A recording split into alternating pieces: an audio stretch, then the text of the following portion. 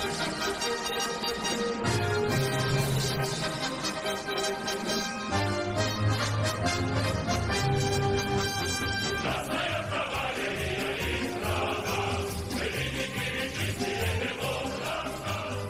and welcome back to another episode of the DD Geopolitics podcast. I'm Sarah, joined again by Lydia and JM, and our frequent and favorite guest, Pepe Escobar from the Far East. How are you, Pepe?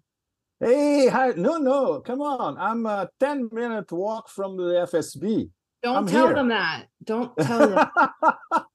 So I'm not in a, I was in the heartland last week, and I arrived on the weekend, and I've been in Moscow since Sunday. It's been absolutely hectic. I barely slept with the whole Prigozhin saga. This morning I was writing my column, which should be out on Sputnik in the next few hours, Sputnik International. And there's another one coming on Cradle tonight. So these two columns basically spell out everything that happened at the BRICS Summit in Johannesburg. You can read them as a sort of introduction, as a sort of primer, as a sort of greatest hits, and yeah, whatever. But I think the most important thing is the strategic game-changing aspect of it all, which is something really mind-boggling. I was looking at the map this morning, and it is mind-boggling. The BRICS 11, as I call them, which in itself was a diplomatic coup de force, because we happened to get some inside information of what really went on that fateful table over there. And I'm sure many of you will remember that Putin, in one of his speeches, said that the negotiations were very, very difficult, and they were. And the Russians were the middleman, essentially. And the middleman between what? India and China, once again. So it was very complicated. But in the end, everybody, they got what they wanted, in fact. And it was a diplomatic coup de force in terms of India. From the beginning, they wanted only 3 new members. China wanted 10. So the Russians, as middlemen, said, oh shit, what are you going to do? So in the end, they settled for 6 because they were listening to South Africa. And they said, look, Algeria sooner or later is going to be part of it anyway. Let's go further east and introduce Ethiopia, because Ethiopia is in a very, very, very tricky region. Northeast Africa is also relatively close to West Asia. And then there's the whole Red Sea, Horn of Africa element as well. So, and very, very strong in metals and minerals as well, resources. So South Africa was lobbying for Ethiopia at the last minute. Brazil, of course, had already voted for Argentina, supported by China, of course, because Argentina is one of China's main provider of essential commodities. And Brazil, of course, because Brazil under Lula, or Lula himself, is terrified at the prospect of having an absolutely idiot, Atlanticist idiot, comprador elite idiot, becoming the next president and dollarizing the Argentinian economy. So Brazil is trying to help Fernandez by bringing Argentina into BRICS. And of course, China, I would say the spectacular trifecta was China, because from the beginning, we knew what they wanted, because this was in concert with Russia. They wanted the major oil and gas producers, and they got them. And of course, they didn't even have to convince the others about it. Iran, Saudi Arabia, and the United Arab Emirates. So when you look at the BRICS 11 as it stands, and how much they control in terms of oil reserves and global oil production is almost 50%. It's huge, it's enormous. Plus this articulation now, which is now explicit between BRICS 11 and OPEC+. OPEC+, as you all know, is basically run by Moscow and Riyadh. It's a Russia-Saudi Arabia operation. Putin and MBS pick up the phone, exchange pleasantries. I say, okay, how much you're going to cut next week? That kind of stuff. So it's great. And the fact that they are now part of BRICS 11, this is a mega game changer in itself. So in terms of not revolutionizing, but reconfiguring a great deal of the global supply chains, commodities markets, and of course, oil and gas producing nations, this is absolutely enormous. This is the big thing of what happened in Johannesburg. And don't forget that BRICS Plus is just the beginning. Soon it's going to become BRICS 15, BRICS 20, and in a few years could become BRICS 40. The South Africans said, look, this is just the first batch. There'll be more.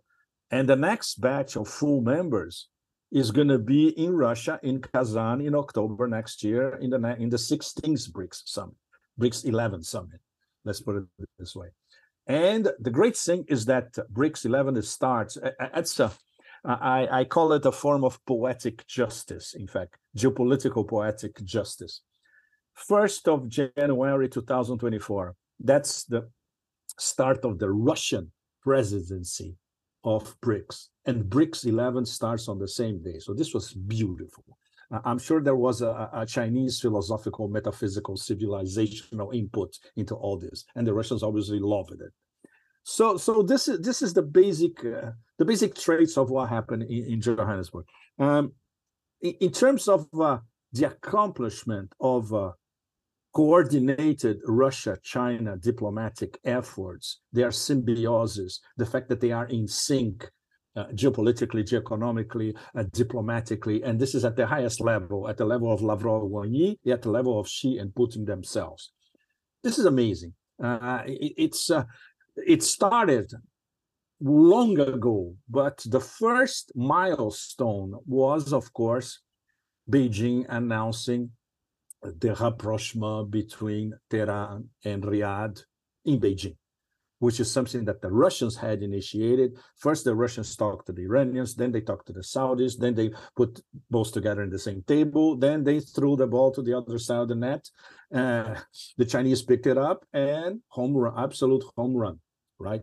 So the second stage is now, which is this incorporation of OPEC Plus inside BRICS, BRICS 11, and the fact that we now have the BRICS controlling, among other connectivity corridors, the Northern Sea route, all the corridors inside the Belt and Road Initiative, BRI, across Eurasia, the overland corridors, the International North-South Transportation Corridor, which is Russia, Iran, India, the main actors, the Maritime Silk Roads, which is the Chinese Maritime Silk Roads, but also Persian Gulf, Red Sea, and Suez Canal.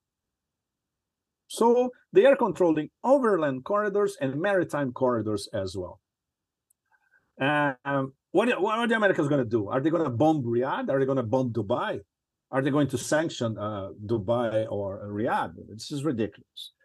And of course, the key question, which was de-dollarization, the Russians were wily enough to basically postpone it in a sense because they knew that it would be impossible for them to announce a BRICS currency now. First of all, because they are mega baby steps at the moment towards President Lula of Brazil, in one of his speeches, he said, no, we need to set up a working group to start working on the path towards a BRICS currency. But this is a long way away. What they knew they had to focus on, and they are focusing on, is increasing trade in national currencies, bilateral trade, and intra-BRICS 11 trade starting next year. So then we can have situations like the Brazilians and the Iranians trading, and payments going to be, for instance, in yuan. Why not? It's much better than for any of both sides to accumulate Brazilian real or Iranian reals, which are unconvertible, essentially. So They do everything in yuan, for instance. Perfect. They'll be trading dirham as well, of course. And the fact that since they have already started increasing a trade in bilateral trade in national currencies, the question of loans, and that's where the NDB comes in. And that's a very, very complicated question. And in the middle of one of my columns, I mentioned that Dilma Rousseff, the former Brazilian president, she sent a report to the South African chair of the summit this week, detailing the situation with the NDB. Ramaphosa, in fact, thanked Dilma explicitly in public about that, but he didn't get into the details, and the details are very, very tricky. And the guy who best answered this question, and I included that in one of my columns as well, is Sergei Glaziev, the Minister of Macroeconomics for the Eurasia Economic Union at the Eurasia Economic Commission, which works for the Eurasia Economic Union. Glaziev said, look, the problem is when they were setting up this bank in Shanghai, all 5 BRICS members are shareholders, right? Glaziev told the Russians and told other nations that, look, the statutes for this bank, we cannot do everything linked to the US dollar. Nobody paid attention. And that's the problem, because most of the loans by the NDB are in US dollars. Dilma herself said many times, and she repeated in South Africa, look, our aim is to get to 30% of our loans distributed in other currencies apart from the US dollar. This is ridiculous. This is nothing. It should be by 70 or 80% by now. So they're still aiming at 30. And Glaziev said, of course not, because the whole setup of the bank is linked to the US dollar. And that explains why the bank now is, his own words, semi-paralyzed and terrified of US sanctions. So you're going to have to review the role of the NDB and change a lot of stuff inside the NDB so it can become more effective. Obviously, this is so tricky, so sensitive that nobody mentioned that. It's not mentioned in the final declaration. And in public, they basically talked about the NDB, but they didn't get into the details. So I wonder, this is something, if I have the chance to ask Dilma herself before the end of the year in Shanghai about that, I don't think she'll be able to answer because, first of all, they are not allowed to talk to foreign journalists or analysts. The rules of the bank are very, very strict, you know. But maybe it'll be possible for some of us to find out indirectly from Dilma via some of the Sherpas what is the real situation inside the NDB. So Glaziev said that it's very, very tricky. So if they don't solve that, we cannot see BRICS evolving short-term and even mid-term as a very important alternative financing mechanism. So, guys, this is basically the basics of what happens, right? If you have any questions, shoot. I do. I want to know who are your most favorite, or just the one that you're the happiest about joining BRICS of the new additions. Yes. The favorites. Your favorite, yeah. I have a favorite. My favorite is Iran. Iran is my favorite. I'm very. But if from exactly, I love the question because from an emotional point of view, and considering the fact that, of course, I've been an avid fan and admirer of Persia since I was in high school, and then later in my professional life, I went to Iran many times. And I even have something that I want to make free for everyone soon. I collected most of my reportage in Iran for 20 years in an ebook. The problem is this was published by the former American gangsters in Hong Kong I was associated with. So, of course, from my emotional and professional point of view, I love that Iran. I was sure that Iran was going to be introduced because of the strategic relationship between Iran and China, which already exists, and the strategic relationship between Iran and Russia, which is already on. And the fact that for them, the fact that Iran this year now is an official member of the Shanghai Cooperation Organization, it makes total sense to have Iran as a full member of BRICS as well. But from the point of view of strategic thinking and overall strategy for this BRICS expansion, the absolute genius coup was to have Iran, Saudi Arabia, and the Emirates at the same time, because this turned the energy markets worldwide upside down. And we can say, okay, I would even venture to say that this is the prelude. Okay, and now it's a prelude that is heavy with foreboding of finally burying the petrodollar. This is going to be probably much faster than any of us ever thought or still think, you know. How about, do you think that Ethiopia was a last minute addition? Because, all right, we had a bet. I actually won the bet. Whoever could get the most guesses right for the new editions of BRICS would win. And I won, but nobody picked Ethiopia. And then when I read the news afterwards, it seemed like Ethiopia was kind of surprised that Ethiopia was. They were. It was really nice. I'm glad that you put it this way, because they were. You know that this was really a last minute addition, because the South Africans were arguing, look, it's still imbalanced. We only have two representing Africa. Everybody agreed, but they could not agree on, okay, who's going to be the third African nation? Everybody knows that Algeria is very, very important, but it's not essential to have Algeria right now, especially because they have very close relations with Russia and China already. So they said, look, let's try to pick up somebody that the development potential is enormous in terms of natural resources, in terms of what they already have, huge reserves of gold, platinum, tantalum, niobium, and excellent opportunities for exploitation of oil and gas reserves. And on top of it, ultra strategically located, not very far from Egypt and not very far from West Asia.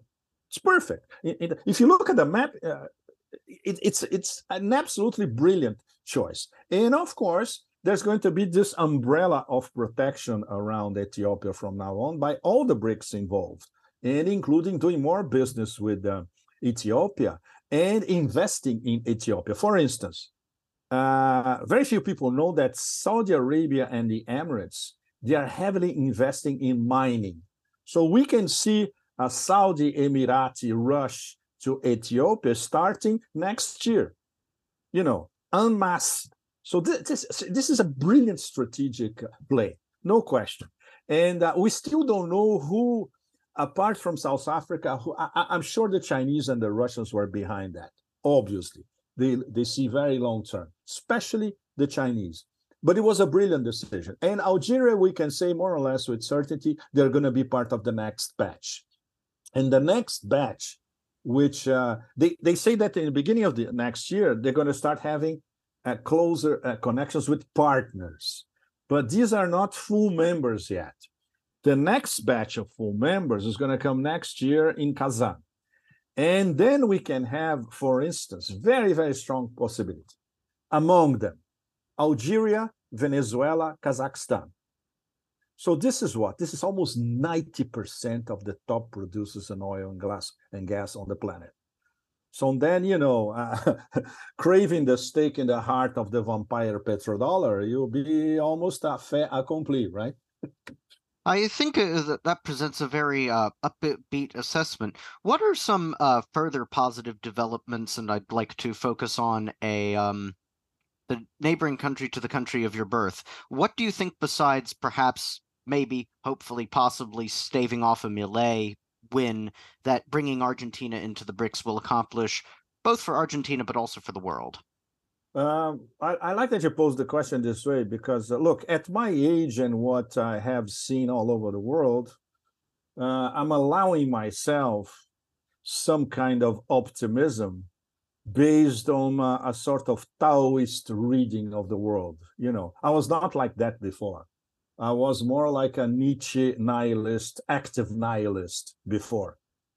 But with age, with experience, with learning, and the fact that if you keep the mentality of looking at the world, and the world is changed with the mentality of a perpetual student, which is what I basically do, and you can always learn a little bit more from different civilizations, some different ways of thinking, from the other. Obviously, your outlook changes, and you start thinking that, okay, it may be wishful thinking, but there are signs here and there, and these are very real signs of at least an emerging possibility of organizing the elements of a different world and a different system of international relations. Okay, the first reading is, okay, it's too optimistic.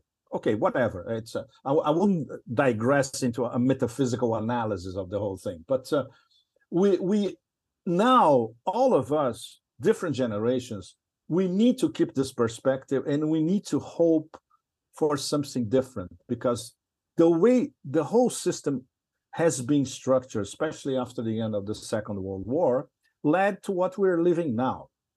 I don't have to explain to all of you what we're living now, which is uncontrolled chaos in every sphere, among the absolute disaster in all the major nodes of Western civilization. So, right, coming back to your question on Argentina, which I'm very fond of. I used to go to Buenos Aires a lot. I crossed Patagonia from south to north. I crossed the north, from the north to Bolivia as well. So I'm very fond of Argentina. I have good Argentinian friends. I always followed Argentina very closely, even when I was not living as a neighbor, when I was a teenager or whatever. And what could happen in Argentina is beyond tragic, and at the same time extremely predictable.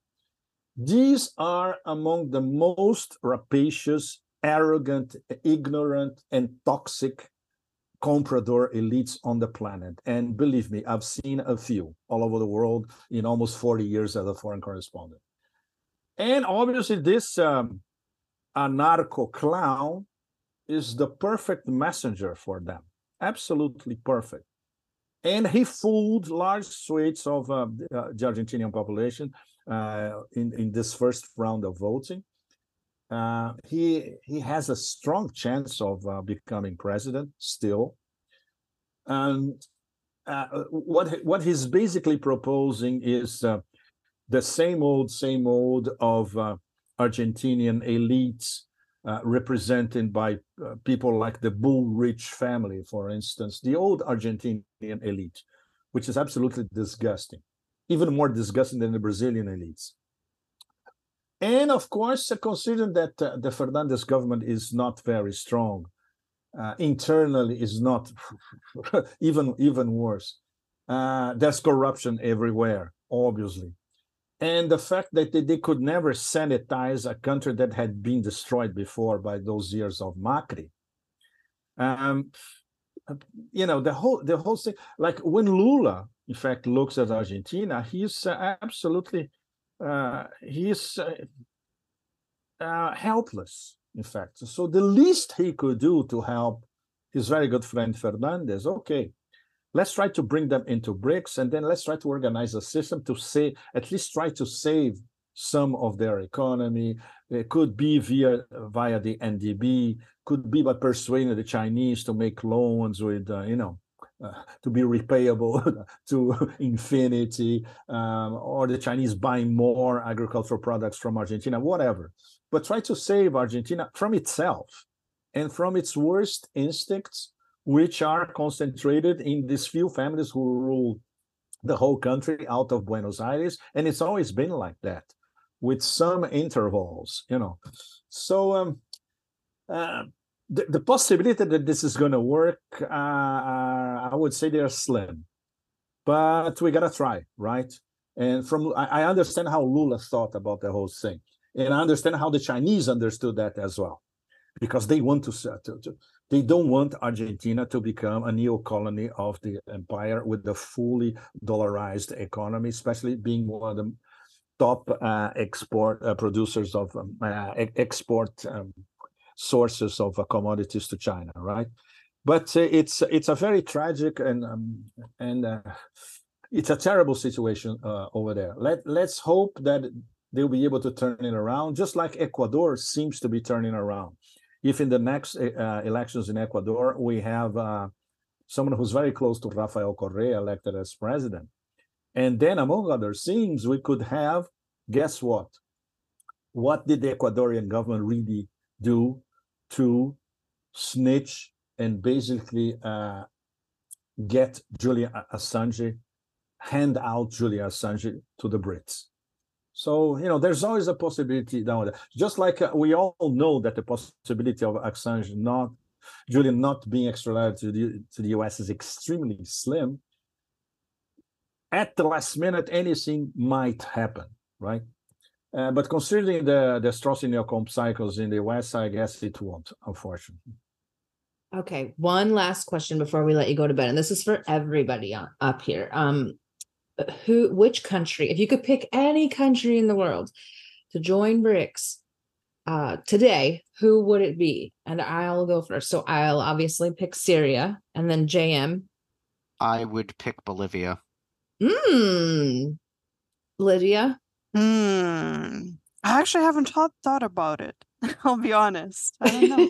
Okay, Pepe, I know you have one. I love your options. I love your options. Seriously, I'm being very, very honest with you guys. Syria and Bolivia are brilliant options. Bolivia, maybe there's a strong chance next year.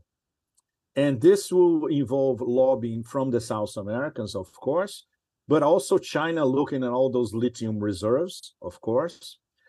And Syria, there's a huge problem, and then that's where India, who is absolutely terrified of American sanctions and secondary sanctions, they look at Syria. No, we cannot have Syria because they are under American sanctions, and then these sanctions are going to spread out all over us because we're going to start doing business with Syria. But the thing is, China, Russia, and Iran, basically, among the three of them, they are already involved, and they will be even more involved in the reconstruction of Syria. And if they could get, for instance, I wrote about that already. Can you imagine if they could get the NDB to help with Syrian reconstruction directly? This would be outstanding. Obviously, it cannot happen at the moment for all those reasons that Sergei Glaziev enumerated. We talked about it a few minutes ago. But assuming that they could change the statutes of the NDB, and the NDB can really start disbursing loans in all sorts of currencies without paying attention to what the Americans are going to do, Syria would be a prime candidate. I totally validate this. I would add some country from Central Asia, because this is my emotional area. I just came back from Central Asia. I was in the heartland last week. I was crossing Uzbekistan, Samarkand, Bukhara. Again, this is something that I do now every year to keep up what's going on in Uzbekistan, and by extension, Kyrgyzstan, Tajikistan, and Kazakhstan as well. I would add Kazakhstan, because this will be a way to discipline several forces inside Kazakhstan that are Atlanticist, weaponized, to put it bluntly, and trying to destabilize Kazakhstan from within, just like the coup that we have in the beginning of last year against Tokayev, which, if it was not Putin and the CSTO, Tokayev would bite the dust at the time.